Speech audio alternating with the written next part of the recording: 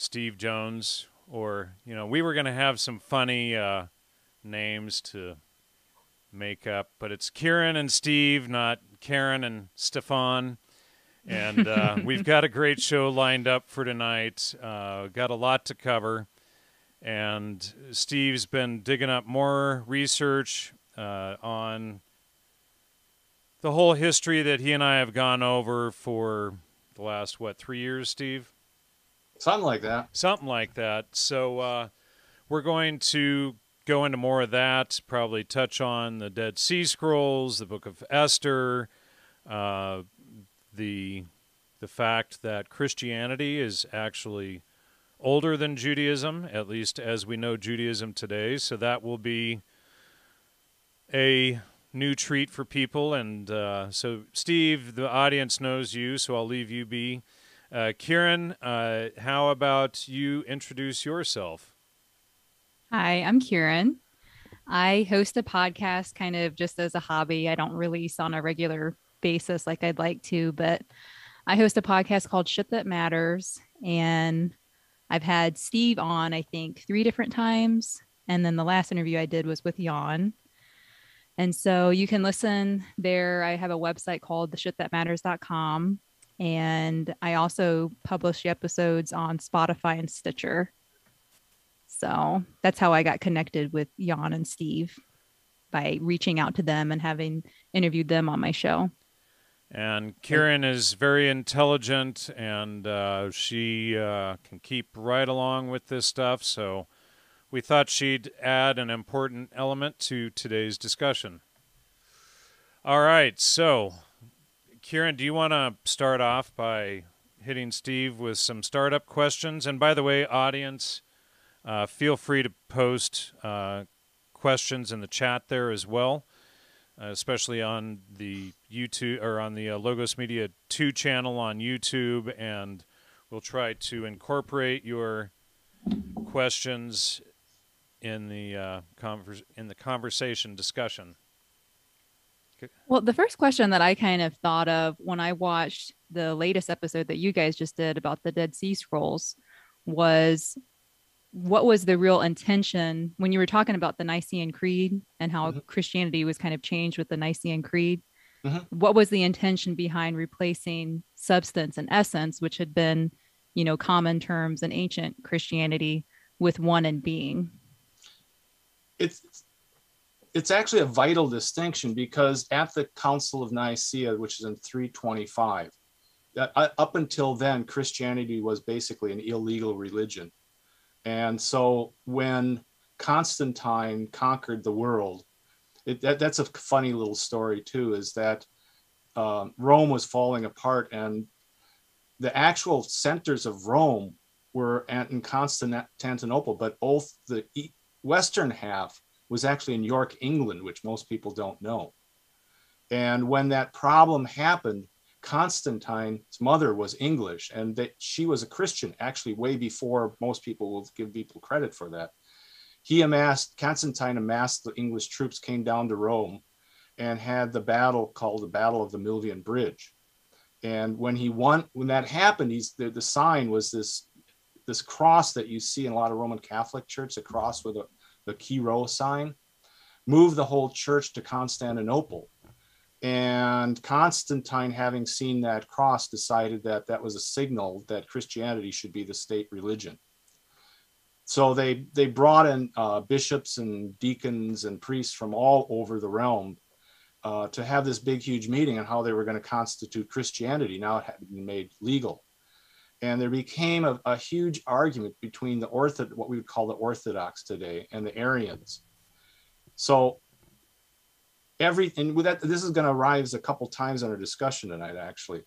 But everything happened, dude. The saying goes, the history of the church was held over an iota, which is the dot over an I. So it was held for over 1,000 years, that had that dot been misplaced, that the word for substance and essence would go from of the same being to like being. Okay. And like being was what was actually became the heresy. They called it the Arian heresy. And if you even read the Quran, they'll say that that was the beginnings, in some sense, of Islam, over the change of that one word. So what happened is that that word embodies itself in what we use in English as either substance or essence. So what was held as holy since the Council of Nicaea, by the time you get to Vatican II, that they completely, a lot of the churches completely replaced that word with one in being, which to me sounds a lot more, instead of like of same essence, to being more like essence. In other words, you're saying Jesus is of the same nature as God. Now you're saying the only thing that distinguishes him is the fact of his existence. Well, in some sense, we're all in the image of God. So now there's really nothing to distinguish us from Jesus. There's no level that he arrives at that we don't arrive at also. So it's a way of watering down the whole thing. And so if you buy into the argument that if that iota would have been changed, then the church would have been lost, you could make a fairly decent argument today. Well, we basically caved in on that point. Do you think that it was a way to kind of make us divine too, by putting us on the same level as God? See, that's why you're here. I could have summed it all up. I told Jan when he asked about my bio, I said inquisitive interviewer. That's all I got. Yeah, no, that's exactly it. That's it. You nailed it. Okay, is that it then? That's really it. That's it. Okay. You said everything I needed to say right there. And then if we are God, then it makes us all fall into the whole primacy of consciousness ideology, that everybody's a reflection of each other, and that reality isn't real. And then we see this in Gnosticism, and we see this through all of the CIA MK Ultra material, where it's basically a dissolution of the ego, and right. The ego is what basically defines us as being human beings. And if you get rid of the ego, now you're fodder for all these what would you say, one in being, one in mind culture, the cult of mind. Right. Well, so if reality isn't real though, and instead everything is flipped and everything is based on primacy of consciousness, then it brings on a whole new dynamic to the discussion. But when reality is real, it's like that quote that Kieran had with my interview with her. If there's no God, there's no reality. If there's no reality, there's no truth. If there's no truth, then anything goes, because then any sort of immoral behavior can go, and then we find ourselves in the fall, and we see all of this iniquitous behavior, and as we know, iniquity leads to slavery. Mm-hmm. The thing that got me, we were going to talk about it before the camera went on, and we saved it for now, is that over the weekend I ran into a couple of fresh seminarians. They were freshmen coming in, and one of the disturbing things at the seminar, this is one of those kismet moments for me, is, to me, it was like when we had 9/11, they quit questioning. You saw all these intellectual kind of inquisitive debates just came to a close. It became, I'm saved, you're not saved, and let's all get down to it, and that's that. And, they moved on. But very interestingly, now we're after 20 years of 9/11, I had seminarians come in, they were asking the right questions again. And I realized in answering their questions that the funny thing that I was raised in the situation where I realized, and I think Jan realizes this too, is that the Dead Sea Scrolls were a very important thing in the 50s and 60s and onwards as steering religion into a new course. So nowadays, though, these seminaries, it was very easy to say, well, the Dead Sea Scrolls, they're a potential hoax. There's something going on here. I don't like dropping everything on them right away because I'll scare them off. But they had no problem accepting that. And the thing is, I don't think they realized that the implications of all that. And so I came back Sunday night and I realized I really maybe need to think about changing the message a bit so that it approaches people who didn't live through that era or aren't familiar with that era, what really happened. And I think what we're talking about right now, the primacy of consciousness and things like that, that really is the pivot point in all this. That gets lost in that. And so what I'd like to do tonight is see if we can steer the conversation a bit more towards going back to the beginning and explaining where the real problem happened, but maybe on different terms that would maybe fall easier on a more, a younger ear. Let's put it that way. All right. So how far back do you want to go? We got to go back at least 2,000 years. I would like to actually first go back to the beginning of the Reformation, because I think that's where the real problem Do you want to start? Should we go back to the dispute between the Pharisees and Sadducees and then kind of work forward from there? Let me get the problem going first and what happened during the Reformation, because that's where Logos originally was buried. That's where things started becoming sketchy. So what happens is, and this is what I explained to the seminarians, because they'll know this eventually as they take their courses, that the difference between a Protestant church and a Catholic church, for the most part, is one is more sacramental than the other. One believes in the Eucharist or communion.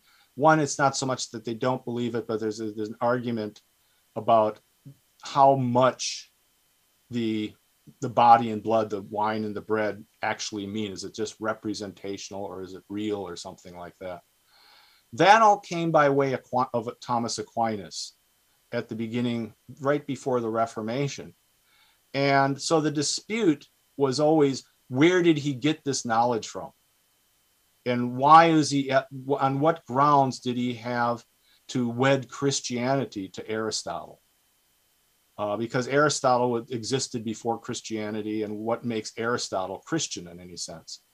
So the real Reformation, we teach today that it was started by Martin Luther with his argument, faith alone.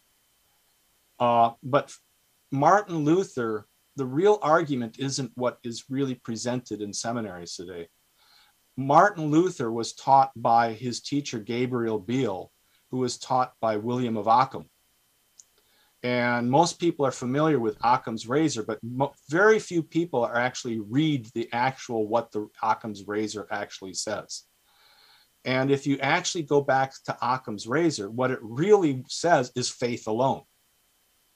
That why do you need the duplicity of reason and faith if faith gets you where you need to go? So what they were doing at that point is not only they were rejecting Aristotle as Aquinas had presented it to the church, but they were replacing Aristotle. And the basic metaphor that they were using is that a person should be like a dog going to a stake, that we just know what the stake is and we should run to it, and reason has nothing to do with it. And that's really the beginning of what was going on, because where Aquinas really got this stuff was from the Church of the East. He got basically what his major work, the Summa Theologica, was really derived from St. John Damascene's text, the Fount of Wisdom, or the Fount of Knowledge, depending on how you translate it. Most of the things that he got was a publication of the church scholars from the beginning that were working under the veil of Islam and things like that, that basically got persecuted by Islam, moved to the West and brought that knowledge with them, and something the Catholic Church had not realized that they had. Does that make it clear? I guess. Yeah. So what I'd like to do, though, is go back to the beginning and show why that was a crucial issue, why it's all these things actually are in the Bible, but they're missed by most people. Okay. So I'm going to bring up a text here that's, let me show it here. Is this going to be the text about the fig? No. Okay. This is going to be another text, in that one of the issues is that in the 1800s, when they started a movement called historical criticism, which started pointing at errors and whether the Bible was consistent in all these things. So one of the first errors they said, well, was in the book of Genesis. Did Moses write Genesis? And the speculation went because at the end of Genesis, the author describes Moses's death. So the question was, how does Moses describe his own death if he's the authentic writer? So that becomes a question, and it gets inserted into, polemics against the Bible and its authenticity and stuff. But the Bible itself says that what happened is when Ezra left the Persian exile, he, moving back to Jerusalem, took these texts that were understood by very few people and put it into a language that they would understand, which eventually ended up in the Greek. So all the old text of the Bible that we normally, most people think were in Hebrew, they were actually in Greek. Okay. Now this is a little bit goes against that, in that there was a scholar, actually Dead Sea Scrolls scholar, which most people have never heard of, named Nehemiah Gordon. And he realized that and he's Jewish, but most of the people up until the Dead Sea Scrolls considered Matthew the most authentic, oldest text because it appears to have been written in Hebrew. And so most scholars assume that would be the oldest text. But according to most scholars, it's that the Hebrew text has never been found. Nehemiah Gordon did find a Jewish text in Hebrew of the book of Matthew. And it has a difference that's not in any other the text. And I think this is a thing that we can base most of the discussion on. It's in Matthew 23:2. And the phrase goes at this point, I'll read it straight out of the Bible. The scribes and the Pharisees sit in Moses' seat. All therefore, whatsoever he bid you observe, that observe and do, but do not ye after their works, for they say and do not. So the way most scholars interpret this, because of all the old texts, is that this phrase is referring to Moses and his seat. And so it becomes a difficult problem in Christianity. Like, why would Moses be the bad guy in this situation? What Nehemiah Gordon found is he retranslated and went to all these texts going back to what he felt was the Hebrew version. And again, he was a Dead Sea Scrolls scholar. And he found another translation of the whole thing, which he feels is more authentic.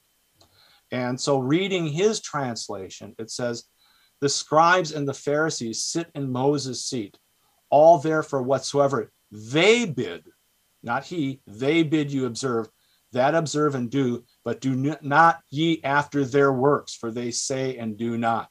In other words, he's accusing, the writing is accusing the Pharisees of hypocrisy.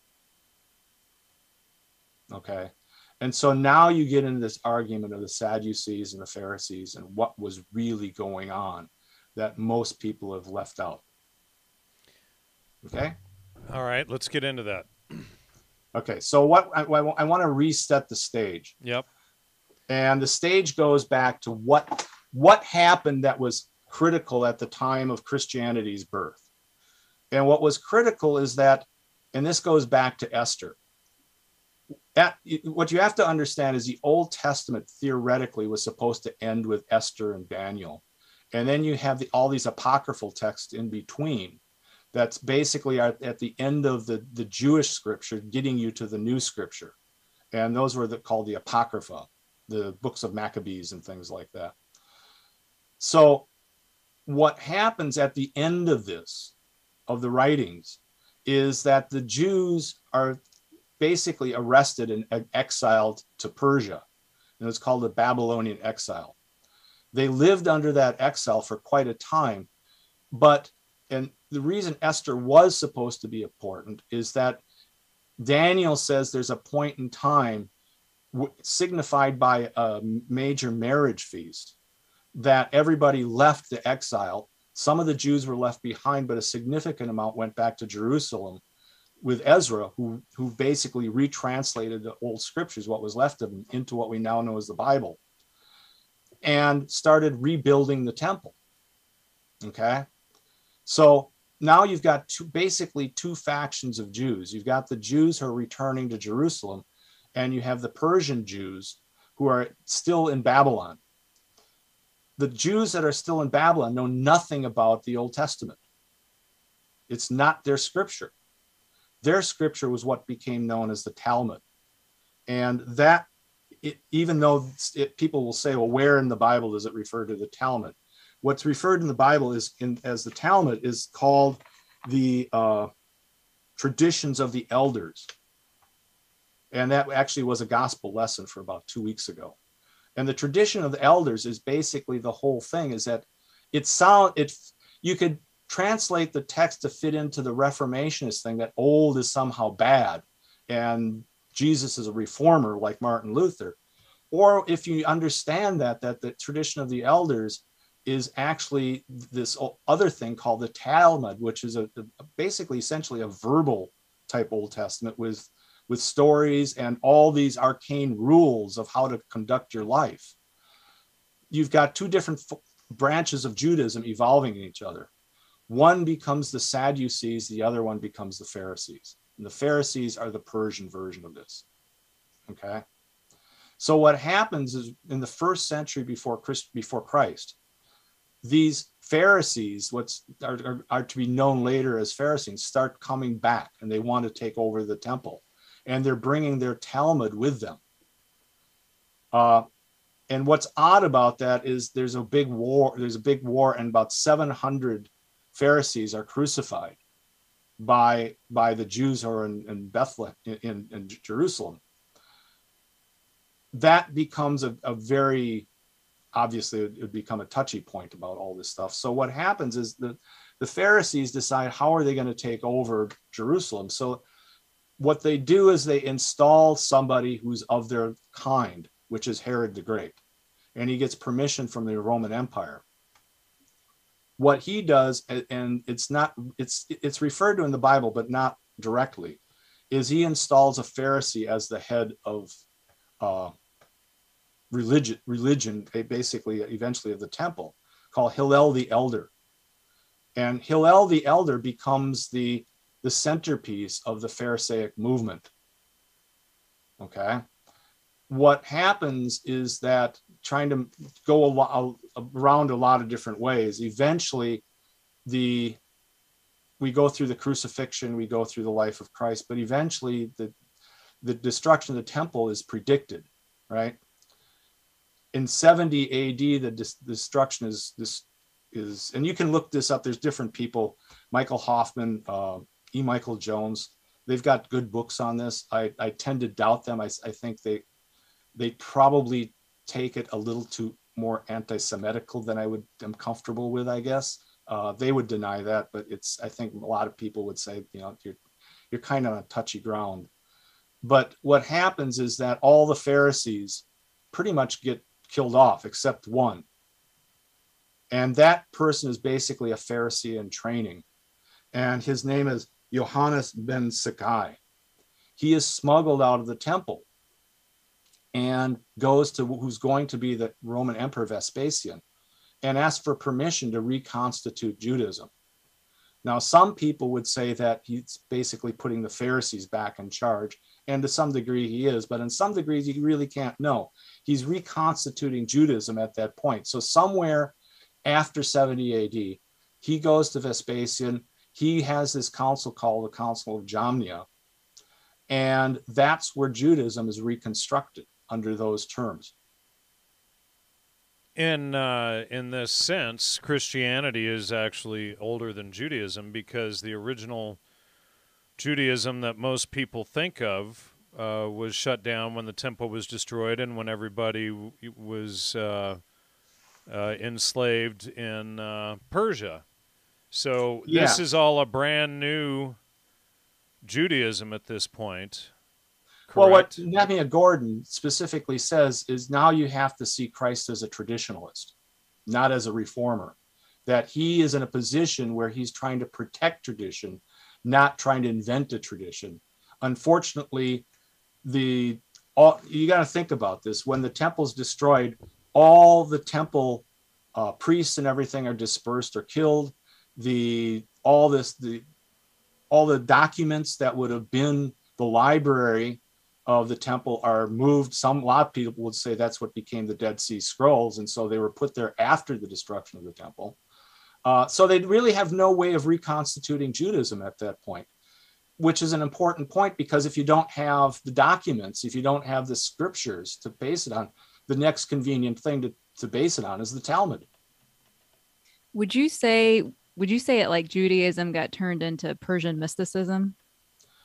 I wouldn't say all of it did, but I would say that's where Gnosticism seeps into Christianity through that route.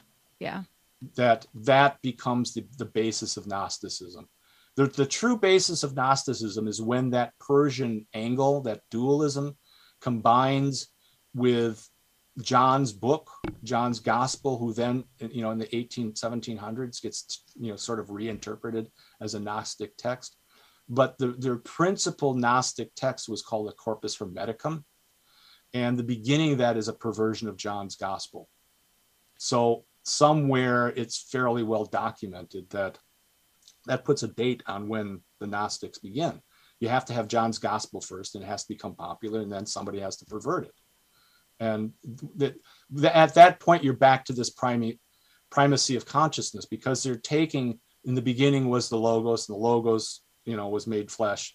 They now turn it into a primacy of consciousness text. It's the one. Now it becomes the one mind thing. Yep. At that point, a total inversion of Logos. Right.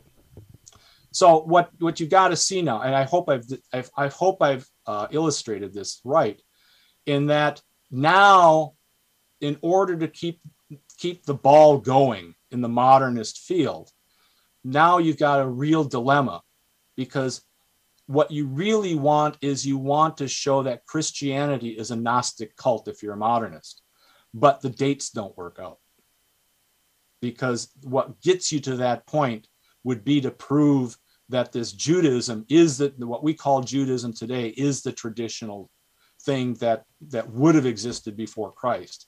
And how are you going to do that? How are you going to take something that every scholar knows was constituted at least at earliest, say 150, 200 AD, and put it at 100 to 200 BC? What's the best way of doing that? And the best way of doing that is to falsify some archaeological evidence. Okay, so a couple of questions from the audience. Melanie asks, the Kabbalah has sucked in many Christians. How does it fit in? And I covered that in my shows with Todd about 1.5 years or 2 ago, and I think we covered that previously as well. But do you want to give that a stab? Go ahead. It sounds like you're in on it. Well, that's kind of, so what we discovered, if I'm recalling correctly, is the Kabbalah, and, people can reference my shows with Todd for a little more accuracy here, but if I recall correctly, the Kabbalah came in 1666. Mm-hmm. Does that sound right? That sounds about right. And then, which of course... They would disagree with you. They would say a lot of this stuff they would say goes back to the beginning, but right. Well, and then that's and it comes out of Spain when the Muslims were dominating Spain. Now it could have been the 1400s. I could be mixing that up, but and it may have been the Sabbatean Jews who were actually from Sabbatai Zevi, who were actually crypto Muslims. So that kind of seeps in from there, as far as I remember. Dashing Rogue asks, is Christ a traditionalist or perennialist? And I think you kind of already answered that. Yeah. Well, to add to the Kabbalah thing is that I prefer to remember concepts rather than dates. And the concept of the Kabbalah is that God is numbers. Right. So that really is at the heart of the modern heresy that, with mathematics, I've made several, claims that people like Einstein, it's just the Kabbalah retranslated. Right. Well, and I, what was his name? Chris Bjerknes, I think, is covered, in depth Einstein's frauds and ripoffs and things like that. But Einstein is really who tried to take primacy of consciousness to the extreme, where nothing is real at that point. Right. Right. And what I'd like, if we can move on, Well, what I'd like to there's one more question here. go ahead. So which modern school or thought is most representative of Christ? Orthodoxy? Let's hold that question off because I've got a good answer to that coming up, but I think I need to lay some groundwork first. All right. Okay. So the thing that concerns me at this point is, what does Esther have to do with it? What does love got to do with it? Because that's the title of our show. And love is basically the replacement of the 1960s replacement for what became known as scholasticism, which was really logos philosophy of the Middle Ages, late Middle Ages, early Renaissance. And for those who don't know, let me interject here. Logos being reason. Logos is where we derive the word logic from.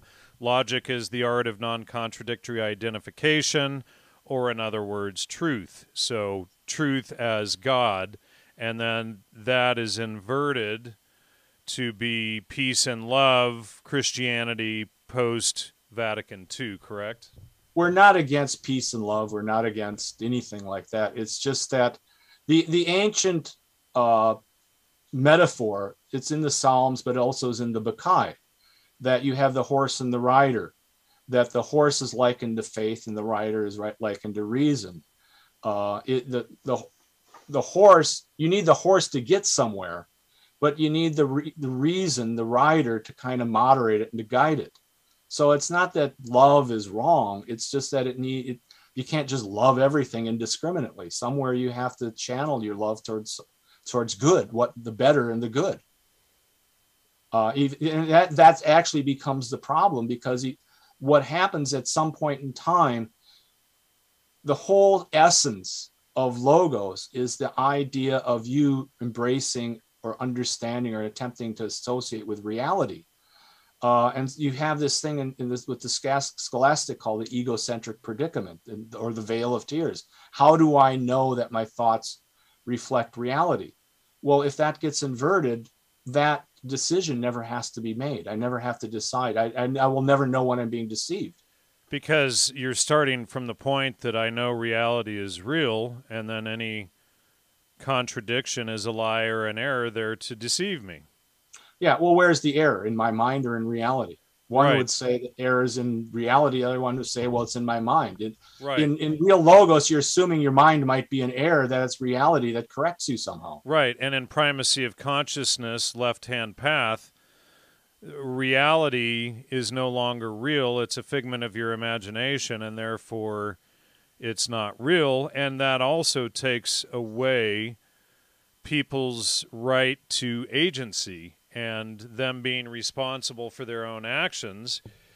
So then you become the fault of somebody else's actions, and the whole, and primacy of consciousness really puts the weight of the world on your shoulders, because you think, I must be thinking negatively because this happened in Afghanistan last month, rather than all of this, reality is real. People have their own agency to make their own decisions, and therefore, they have the right to act the way they want to, and it's not your egoic manifestation of the world. The world is real, and we are a part of the world. We're not a part of your imagination. So it takes the ultimate egoic position away from the primacy of consciousness sort of leftist Gnostic perspective. Yeah, when I would go one step further, I would say you earn your ego in a sense by assimilating and understanding the world. Everybody's given an ego at birth, but you nurture it by reaching out and contacting people and even loving other people and stuff. But it's a basic thing of which is an error. Is it reality that's an error, or am I possibly an error that I need training? Right. Well, and if there's an error in reality, what does it look like? Yeah. So if we ponder that for a minute, an error in reality looks like a car accident or a train wreck. Mm-hmm. Because you can't have two ideas or two items, two nouns occupying the same space at the same time. So then, we see a collision. And if we recognize that a contradiction is always a lie or an error, and then I think we discussed this last week, that tells you where to look deeper into it until there are no more contradictions, rather than saying, opinions are like what, and we can't know the truth. And that's part of this primacy of consciousness trick, this relativism from Einstein and ongoing from quantum physics, etc., that you can't know the truth. Now there's 12 different realities, so you can't know anything. And then, well, my logic professor in college basically said, we've had this argument before. If you could prove a tautology true, which is a sentence like this sentence is false, then there's anything you can prove true that you want. To me, the top expert, I'm probably mispronouncing his name, on the failures of Einstein, I think his name is Metten.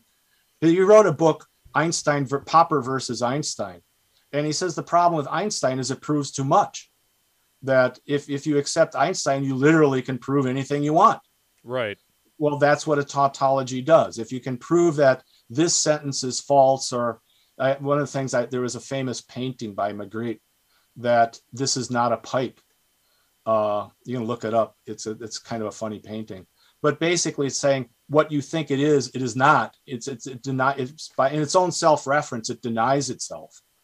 And once you've accepted that is true, there's nothing you can't prove. It proves right. too much. So then it shows that Einstein's tautology and the foundation of his thinking is false, which also connects, who did Einstein hang out with at Princeton University? And, so those of you who play the drinking game, Julian Huxley. And so it always ties back to the Huxleys, and then Aldous Huxley, promoting all of this primacy of consciousness stuff with Jiddu Krishnamurti and working with MK Ultra, and we can begin to see the flow of this undermining of reality itself all the way through pop culture, Eastern religious philosophy, all of this stuff. And, so many people today will just by default completely disregard Western philosophy because we start on the assumption that reality is real, where they start is with the assumption that everything is a reflection of them and I am God. So therefore, you only exist because of me. And it's like, so I don't have the right to exist. I don't have the right to my own opinions. Well, if you believe that, then it's your own reflection telling you this conversation right now. Right. And, and by the way, if you want, there's more questions posted up here. You want me to go into those yet? Let me get going on the next half of this. Why don't you bring them up as we go? All right. What I wanted to do is, in talking to my seminarian friends, I realized that they had a lot of questions that my solution was not answering directly. Not that there aren't answers to that, but they're not the typical questions. What we're talking about now is not the typical question seminarians would ask.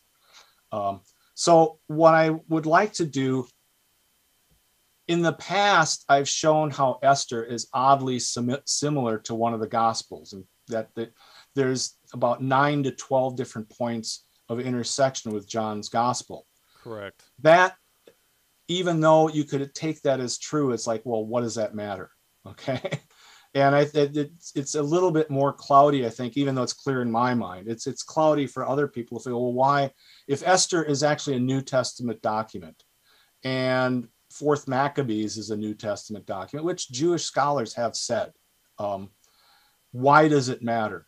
And so what I'd like to do, because we've done several talks, and you asked me to talk on Esther anyhow, I would like to back up and start with a whole different thing. And I think this would pull Kieran into the discussion because I think she's interested in this kind of stuff.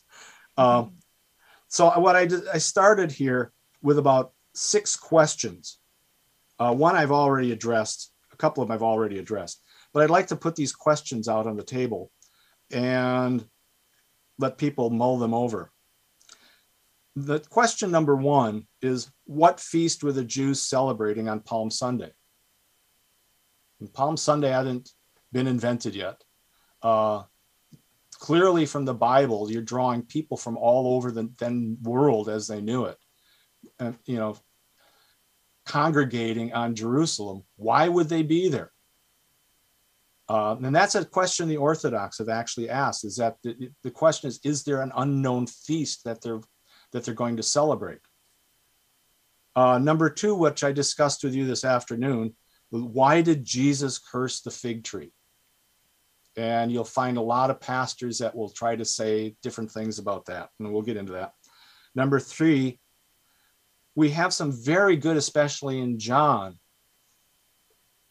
discussions and evidence on the trial of Jesus. Okay, but Jesus was killed. The Pharisees literally didn't want to reveal what that trial was. Who was there to document it? How did that end up in the Bible if nobody was there that would have survived it to put it in the Bible? How did that happen? Okay. Another question, why did Jesus refuse the gall at the crucifixion?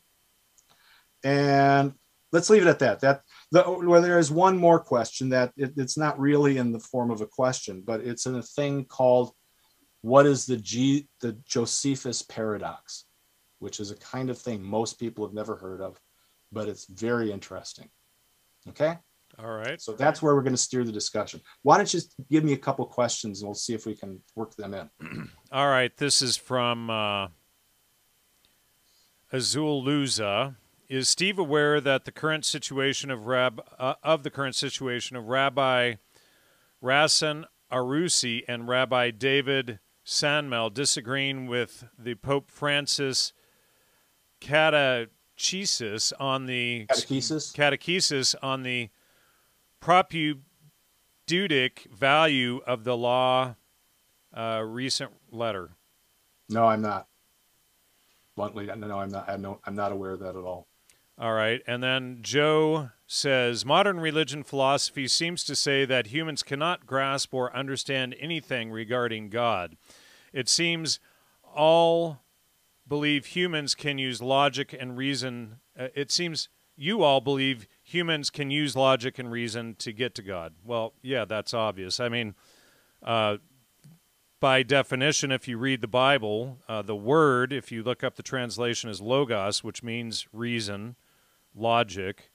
Logic is the art of non-contradictory identification or truth, and this is the underlying teaching that that Steve has been helping us uncover for the last 3 years regarding what logos is and how the church was inverted to suppress truth as God, essentially. And let me just interject one more thing there is, we see it when we see the grand joke of it when we go into a courtroom and place our hand in the Bible and swear to tell the truth, the whole truth, and nothing but the truth, so help you God.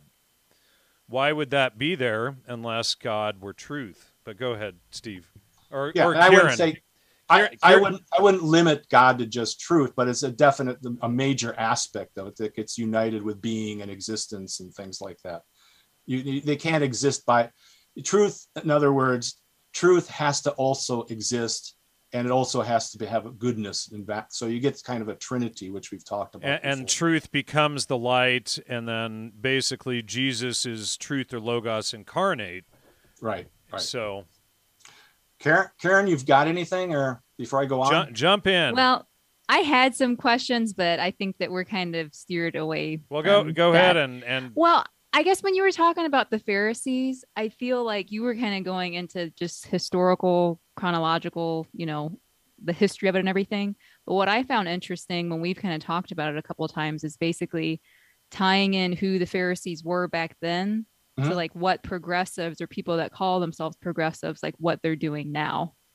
Yeah. And so I feel like that, like if you're able to kind of see how those two things connect, at least for me, it shows how the Bible like isn't antiquated, and how like when you read the Bible, it can really be a predictive document for like what's going on right now.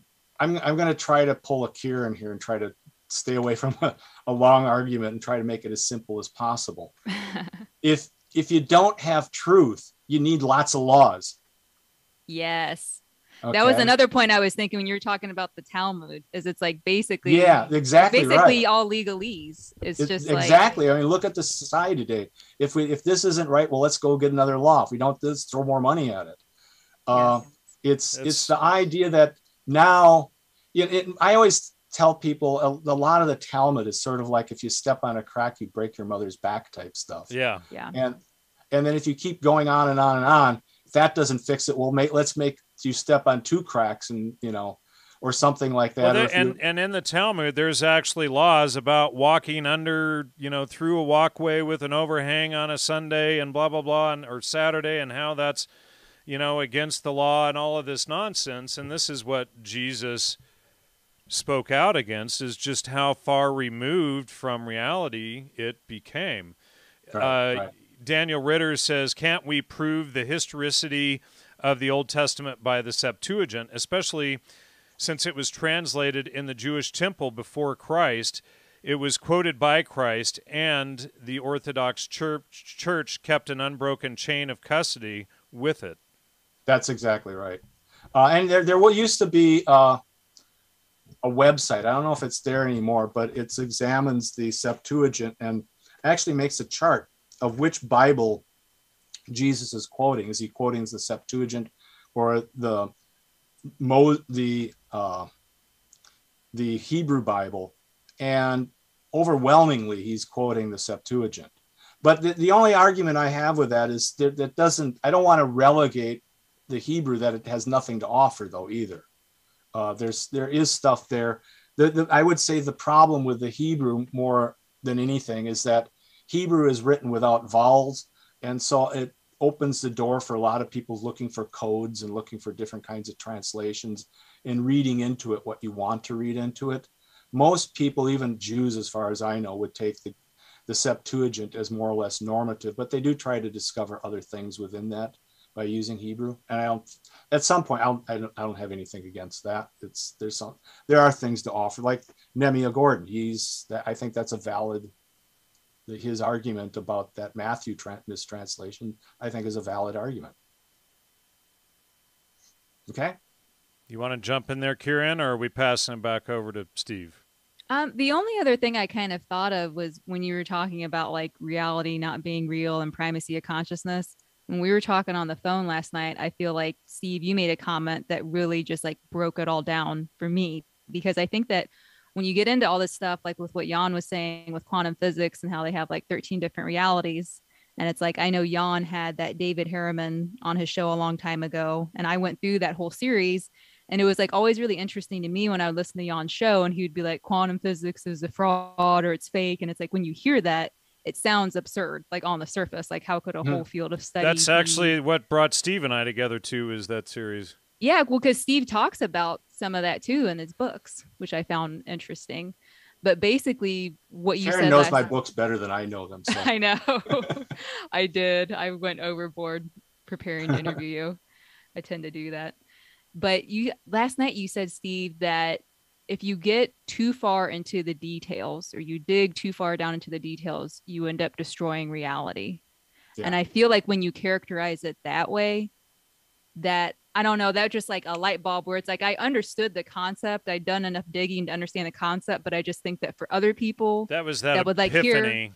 Well, yeah, but I think that for other people, like the general public that hasn't been exposed to this kind of information, they would just look at you guys saying this and they'd be like, what, like, what the heck are they even talking about? But when you look at it that way, I feel like that's a real nice, concise way to get somebody to understand like your perspective. Yeah. I mean, if you have too much contradiction in these things and you've undefined truth, well, what separates that from being a mythology by itself? I think that in the ancient Judaism, that's why they kept, they kept the name of God secret and nobody would pronounce it, because to get that close to reality would be dangerous. And you could go through the similarities between that. And I think even Occam's razor, some of Gödel's completeness theorem, but probably more than anything is just Heisenberg's uncertainty principle, that there's a level even in physics where you dig too deep, the apparatus that you're using to measure actually influences your results. So we think we can keep digging deeper and deeper and deeper and deeper, One of the major physicists in the world who's actually turned Christian is, I believe his name is George Ellis. And most people don't know this, but you had this Michelson-Morley test to see what the speed of light was and whether it changed or not. And they started off with a little platform, and every several generations, they would build the platform bigger, and that didn't work out. And people say they know what the number is, but that number has basically been lied about. And so George Ellis recently came out and said, to really get a suitable platform and stability to actually determine this, you'd have to build a platform bigger than our solar system. And he says there's an upper limit to what you're ever going to know on these things. And you get too close to it, you destroy it. So we're entering a period now where we're going to have to just accept this is what we can know. And we maybe, kind of route out little corners here and there, but there's lots of areas to discover, I think, yet in other branches of physics and knowledge and things like that. But in a lot of these things, we've reached the upper limit of what we can know. And to go any deeper is basically looking into the hand of God. I think that kind of ties into what we were saying in the beginning too, with like the changing of essence and substance to one and being. Yeah, it leads to studies like quantum physics and using numbers as God, because we think that we have that ability. Like, of course, with Logos, we value using our intellect to lead us to God, to, align ourselves with truth and everything. But like you said last week on your show, that the ancients viewed it as God being like incomprehensible. Like the value in that as well, like knowing what our place is. That's really what you asked before. What was prime matter? And that was the lower limit of scholastic thought, is that the lower limit of understanding reality is what they called prime matter, which was just another word for incomprehensible matter. Somewhere underneath was a substrate of something you're never going to understand. And then that gets spun into black matter and all of this stuff. So that quantum physics could then build on it and do all of this stuff. But, as you know, this is all based on Immanuel Kant's work in, that's what quantum physics came out of, which created this whole sophistic primacy of consciousness worldview that we're dealing with right now. What to answer the question directly, though, because he sounded like he was orthodox, what I would recommend looking up is Fourth Maccabees, which is a text that is considered authentic by the Orthodox Church. The real name of Fourth Maccabees isn't Fourth Maccabees. It's the real name of the sovereignty of reason over emotions. And why was that taken out? And I wanted to mention a minute ago. That's why I want to back up here on these questions that I. Well, yeah, but let me just say here. Let me see if I can find it. And I published something on Facebook years ago, showing how the trivium is essentially Father, Son, Holy Ghost. And then the Bible references understanding, knowledge, and wisdom. I don't know if it's the translation that was spun out of the proper order rather than knowledge, understanding, and wisdom, but it does reference that, in the Bible. Okay, so what I'd like to do now is examine these 4 questions I asked, because I think it's something's going to emerge, because normally when I give this discussion, it focuses on these similarities between Esther and John's gospel, and people will say, well, so what does that matter? And if that's all the reason or all the proof you've got, well, so what? I'd like to show there's another angle to look at this. One of the primary things I would say is go back to, why did Jesus curse the fig tree? And if you go, most pastors, when that comes up in the lectionary, they'll talk about, well, the fig tree represents Judaism, and it's withering because it's not growing fruit. What's not addressed usually, and what's missed on this, is that in the Jewish calendar, the last month was the month of Adar, and you had this feast at the time called Mordecai's Day, which eventually became the Feast of Purim. And when the year ran long, because the Jewish month was actually a literal month from the moon, you would always end up with these extra days at the end of the year. And if you had enough days, you would wonder, well, do we insert another month in that? Well, what what happens is when Jesus curses the fig tree, he's looking at the fig tree and he looks and it's not bearing fruit. The point of the matter is the real determinant feature of the fig tree is that it was the fruit that bloomed that said whether they were going to have another month of Adar. So what you get is this other earlier month of Adar, which would have a small Mordecai's Day. But if they did it again, it would become this kind of feast that a lot of the Orthodox say, well, what's this other feast they're always referring to? One of the questions I forgot to say before is, in the book of John, Palm Sunday is on a Monday, and that's indisputable. Why would the Bible have a feast in there that is out of sequence? What happens is you're going to find is that what Jesus looks at, he's looking at the fig tree and says, oh no, we're going to have this. We're not just going to have small Mordecai Day or small Purim later on. We're going to have this great feast. It was called Great Mordecai's Day or Great Purim, which attracted people from all over the place, because we would today liken Mordecai's Day to something akin to 4th of July and the birth of our nation and things like that. So now you have this other thing going on where you realize there's something else missing in this context that is clearly in the Bible, but we're not approaching it right. The other thing I would like to bring up is who and where did the narrative of Christ's trial under Pilate come from if we don't have any eyewitnesses? Now, I'm going to guess. Can I guess? Yeah, I think you did already, didn't you? Yeah, Josephus. Yeah. Okay, so what happens is you have this paradox. It's called Josephus paradox. And we know about it because Josephus refers to it in his own writings. So Josephus got himself in a position with his troops that are under them that they're decided to commit suicide. And it's against Jewish law to commit suicide. So they come up with this oddball thing where I'll kill you if you kill the next guy, if you kill the next guy, and if you kill the next guy. So they're in this situation where one's killing the next and killing the next. And I don't know, I don't remember how they figured out who's going to do, but it ends up with one other guy in Josephus. And they look at each other and say, well, I don't want to kill you. And well, I don't want to kill you. So all these other people have died, except for Josephus and this other guy. So what became, you can look it up, it's called either the Josephus problem or the Josephus paradox. But when Josephus is writing all these things, the Jewish wars and about Esther, as far as I can find, the oldest version of Esther is from Josephus. So because of the Josephus paradox, he was not held in very high esteem among the Jews, because they thought he had somehow tricked his soldiers into committing suicide, and he somehow survived. So the question now you have to ask, well, if he's not held in very high esteem by the Jews, and he wasn't until recently, as far as I know, who's he writing this stuff to? Now, there is an old Orthodox tradition which can't be right, but could be near right. And that is Josephus was one of the Pharisees at the trial of Jesus.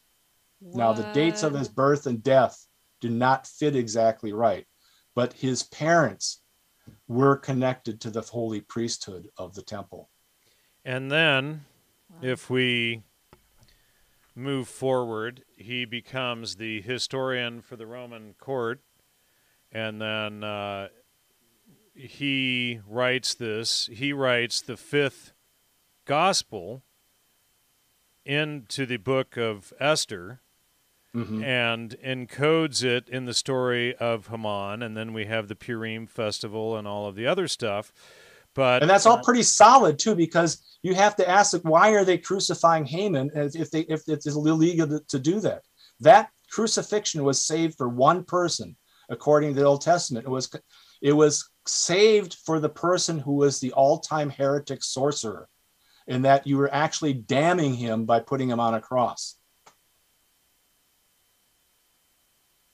And the likeness of Jesus to Haman is indisputable. And you had pointed out in your book that there were 12 or 13 similarities, and you can have like 3 or 4 before you get into statistical impossibilities. But when you have 13, it's like, it becomes ridiculous. And then you have these two characters, Haman and Jesus, being the only two people crucified and at the exact same time and all of this stuff ever in history with these things. Why don't you break that down for those who don't know it? Well, what happens, you basically, in the story of Esther, you have Haman, who's the bad guy.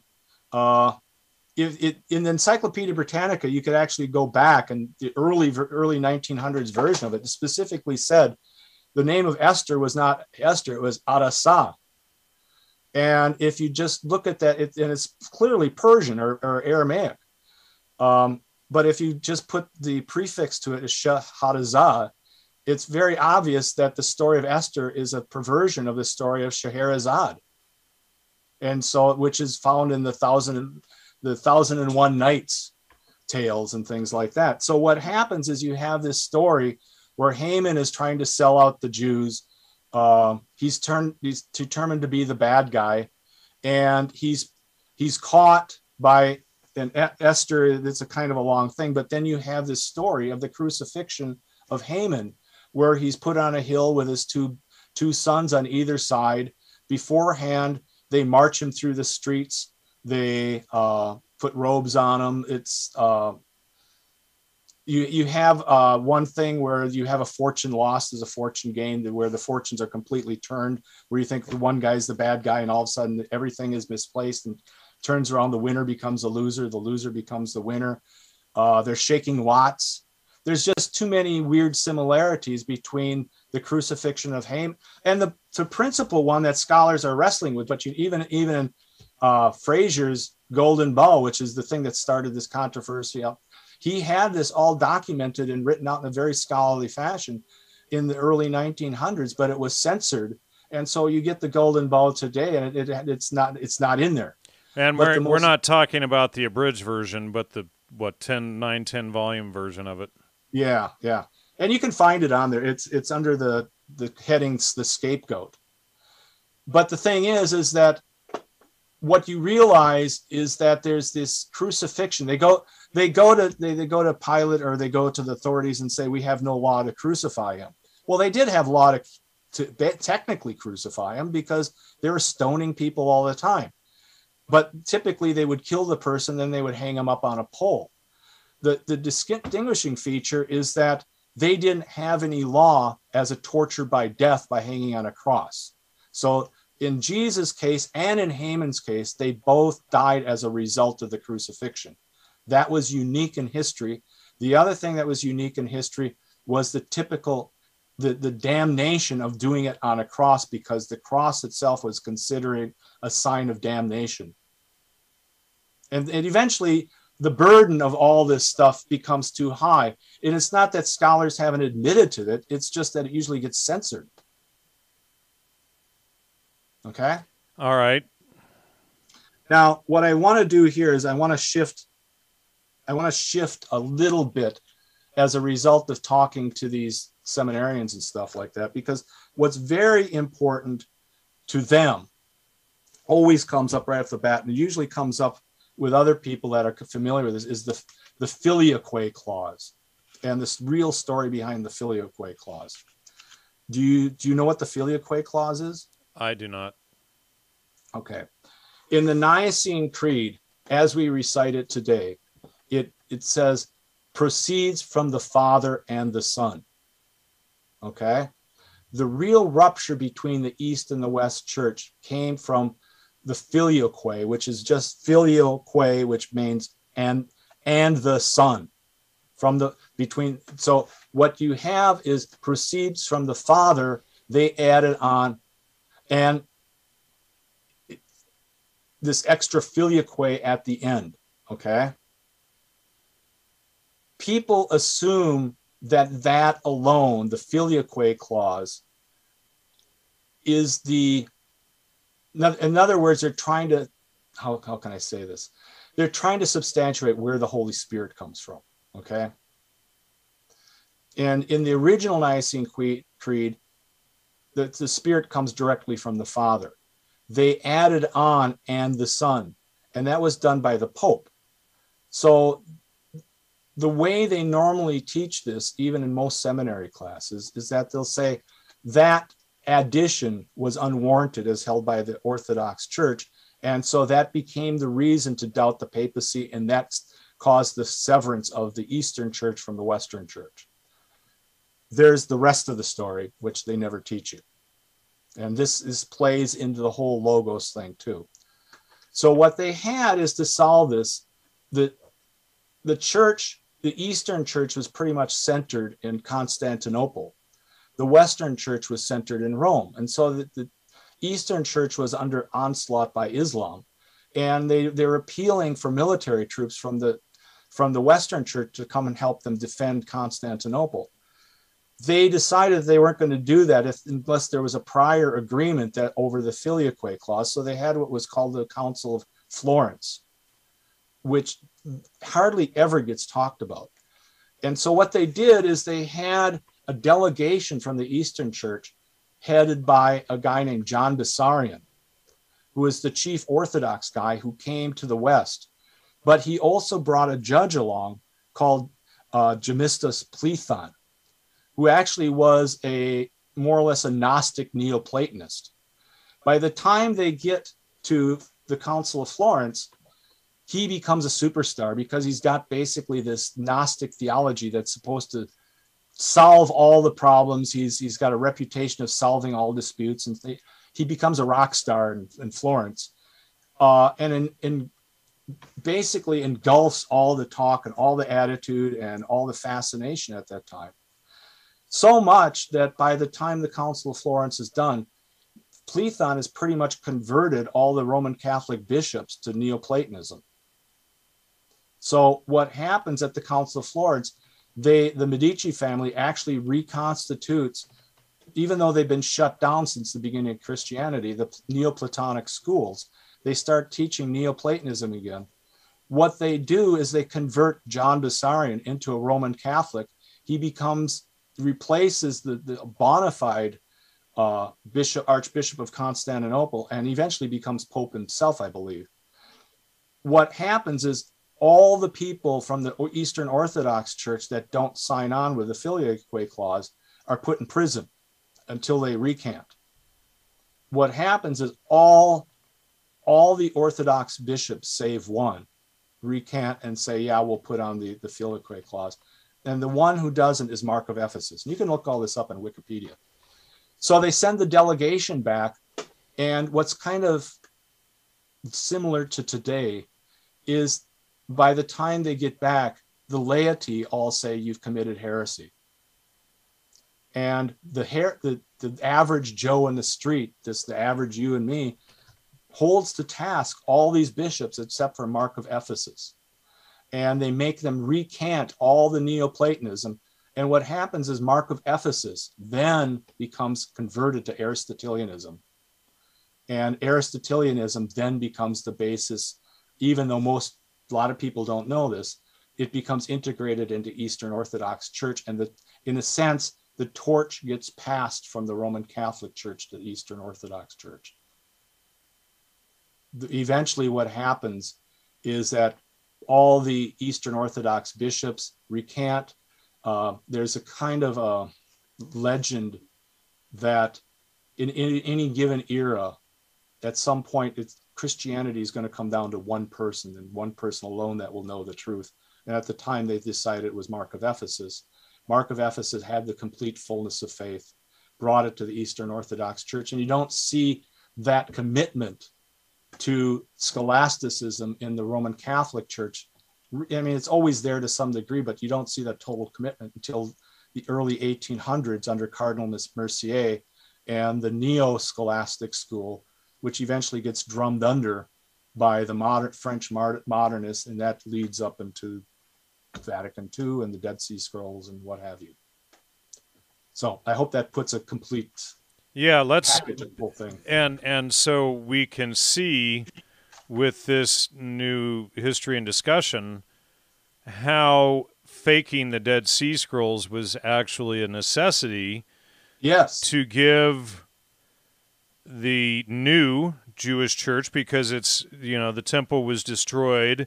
All the Pharisees were wiped out. It was brought over from Persia. It wasn't even the real thing anymore. But we can see then how they had to create documentation and plan it in Qumran Cave 4 and all of this stuff to give this new Judaism several hundred years more history to age it before Christianity, when in fact Christianity is older than Judaism. As it's constituted now. Yeah, and then what happens eventually, you recreate Orthodox Judaism. And that was the original argument from Solomon Zeitlin at the time, who was the top Jewish scholar on this. He said that the text that they're using, the printed word that they're using, that those symbols didn't exist until 400 years later, and they're trying to attribute it to something too early. That was always the discussion, that type of script didn't exist in the point of time that they're trying to attribute it. Kieran, you're quiet over there. So I'm just thinking, so what do you think? I don't know if maybe I'm missing something. What is the real benefit of making the public think that Judaism, or the Judaism that you're talking about, was older than Christianity?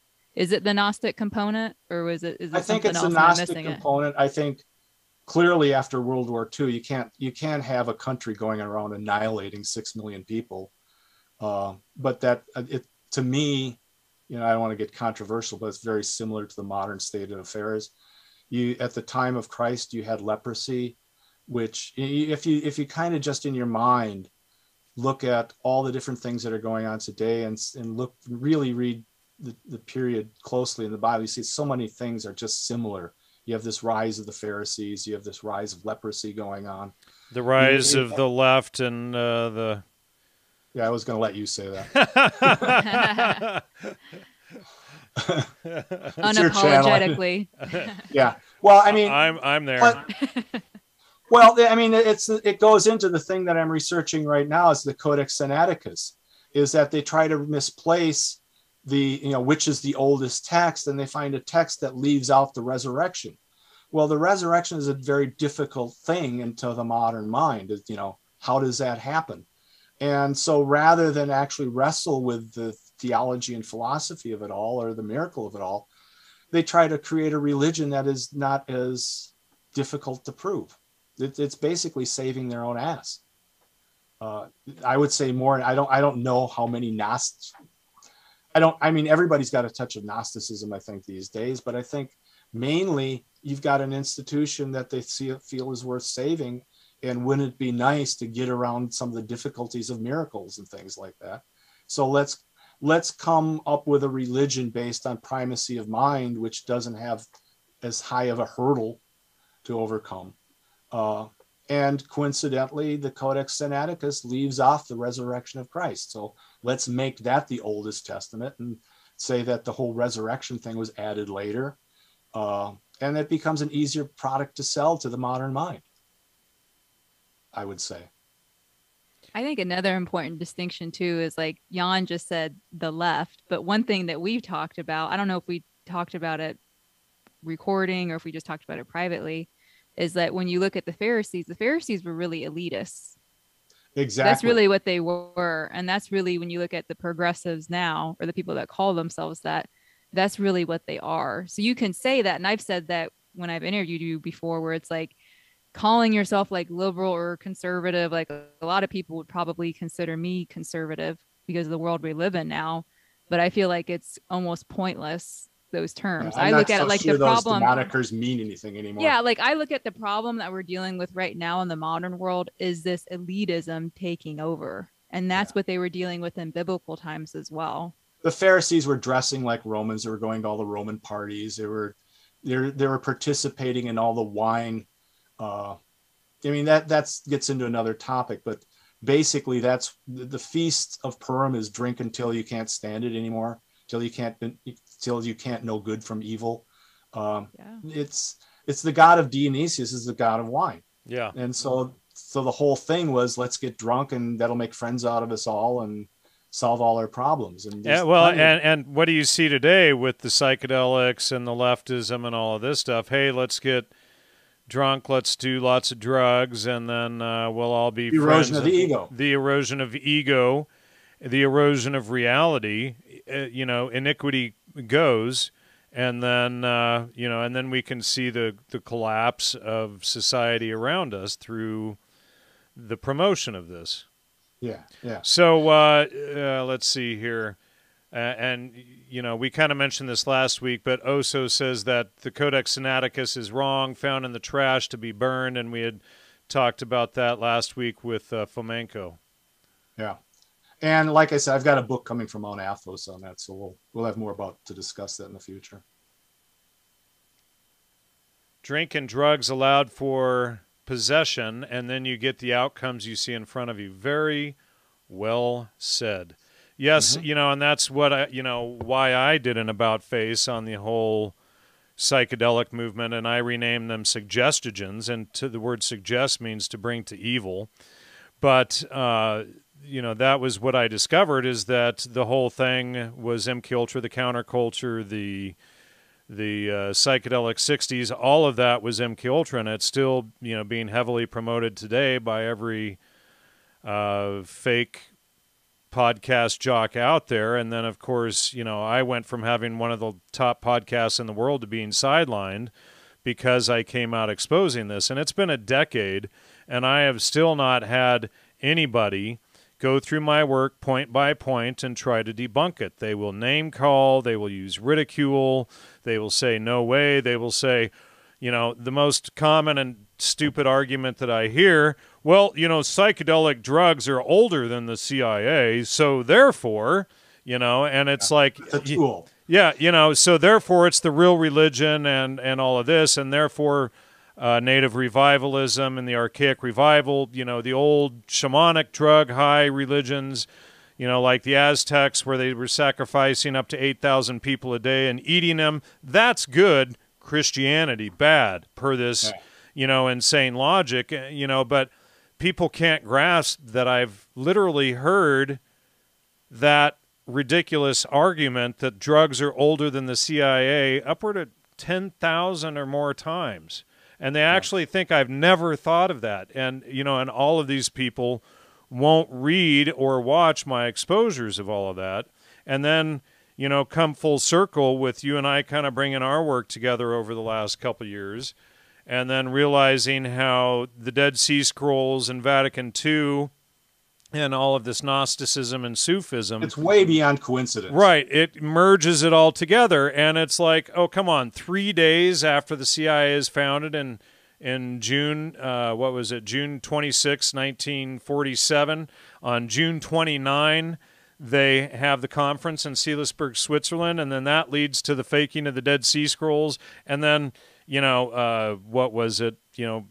7 years later, they're doing MK Ultra, promoting through Aldous Huxley and the Doors of Perception and everything, the exact same ideologies that Gnosticism and Sufism promote through the overturning of Logos and the overturning of the church and Christianity. So, how could it be, coincidence? I'm not a coincidence theorist. Are you, Steve? Well, even more than that, I mean, half this stuff was written about in Time Life magazine and Look magazine. They weren't ashamed of it. They were putting it right out there. Yeah. If you look back, you've got the magazines, I've got the magazines. You can just read about it, and it's literally all there. You may have to connect a few dots here and there, but most of the stuff you look for, they're proud of it. It's and for those of you who are wondering, go back and watch last week's show. I did show some of those documents on screen last week. I can pop some of them up here real quick while you guys are talking, if you'd like. I would like to thank you though for the term suggestion, because I'm reading this book, The Rape of the Mind by Just Merleau. Put it up there so people can see it. It actually helps in the reading of this book. It was written in 1956 about brainwashing and things like that, but it does actually help when he brings up things like paraphernalia and drugs and things like that. Inserting your term in there actually makes the text clearer. Well, and the thing is I invented that word 7 years ago, and it's kind of taken hold in some circles, but, most people cannot grasp that the entire foundation that or the entire thing that they're going through on these substances is based purely on even if you've ever heard the name psychedelic or let's also include entheogen, the outcome of your experience is already entirely altered. And I published that article in 2014, but what happens is, every single person who attacks these ideas refuses to read the work first, and we all know, well, intelligent people know that you read the work first and then attack the ideas, not the other way around. So, right. I think we've got them, but whether it catches on or not, but I think we've got them. I think we do too. And I'm just, so how old are the demons? I'm just trying to look through, I know I probably missed some, DMT demons, correct, Oso. They're too proud, yawn, and love their sin too much, correct. I'm just trying to see if there's any questions we missed. There probably are. And by the way, thanks everybody for the support and donations and website memberships from people during the week this week. I really appreciate it. I also appreciate Andrew from New Zealand sending a donation a couple of weeks ago, and Oscar, I think he's in Spain. He's been a solid donator of the show for like 8 years at least, and I really appreciate those people that continued to help and support the show, even on a 10-month and a week break. And, so we're back, and next week I will not be here. I've got boxes everywhere that you can't see, but I am moving out of this place and excited to get out of here. But, excuse me, Kieran. I would like to have a thank you to Kieran. It's as she feels more comfortable and integrated better. She's much better looking than me and Jan. So I have to soak it all in. I'll review it. Yeah, and it'll come to me. Great. This is her first live video show, well, her first live show too. So, but I think you can tell from her questions. They're really good questions. Yeah, definitely. So yeah, Kieran's got a big brain on her shoulders there. So good to have you on tonight. And let's see, appreciate all the comments in the chat tonight. And anyway, I think that's a wrap. Is there anything else anybody wants to add? I'm good. If you're good, you good, Kieran? I'm good. I'm good. Well, I wanted to thank you too. I should have said that in the beginning. I didn't thank you for having me on because I've listened to your show for so long, and I appreciate being a part of it. It's kind of surreal actually listening to you for so long. So I just wanted to thank you for that. You're welcome. And anytime, you're welcome back whenever you want. I really appreciate it and all of your feedback lately, and I appreciate you having me on your show. And it's really refreshing when it's rare when somebody goes through the work before asking me questions or doubting me rather than the other way around. And that's my biggest peeve. And so I appreciate you being one of those who gets that she has to study something before she can grasp the concepts. Grammar before logic, before rhetoric. So anyway, thank you all, and we will see you maybe week after next. It depends on how upturned the new place is for the coming week or two, but definitely not next week. Take care, everybody, and good night.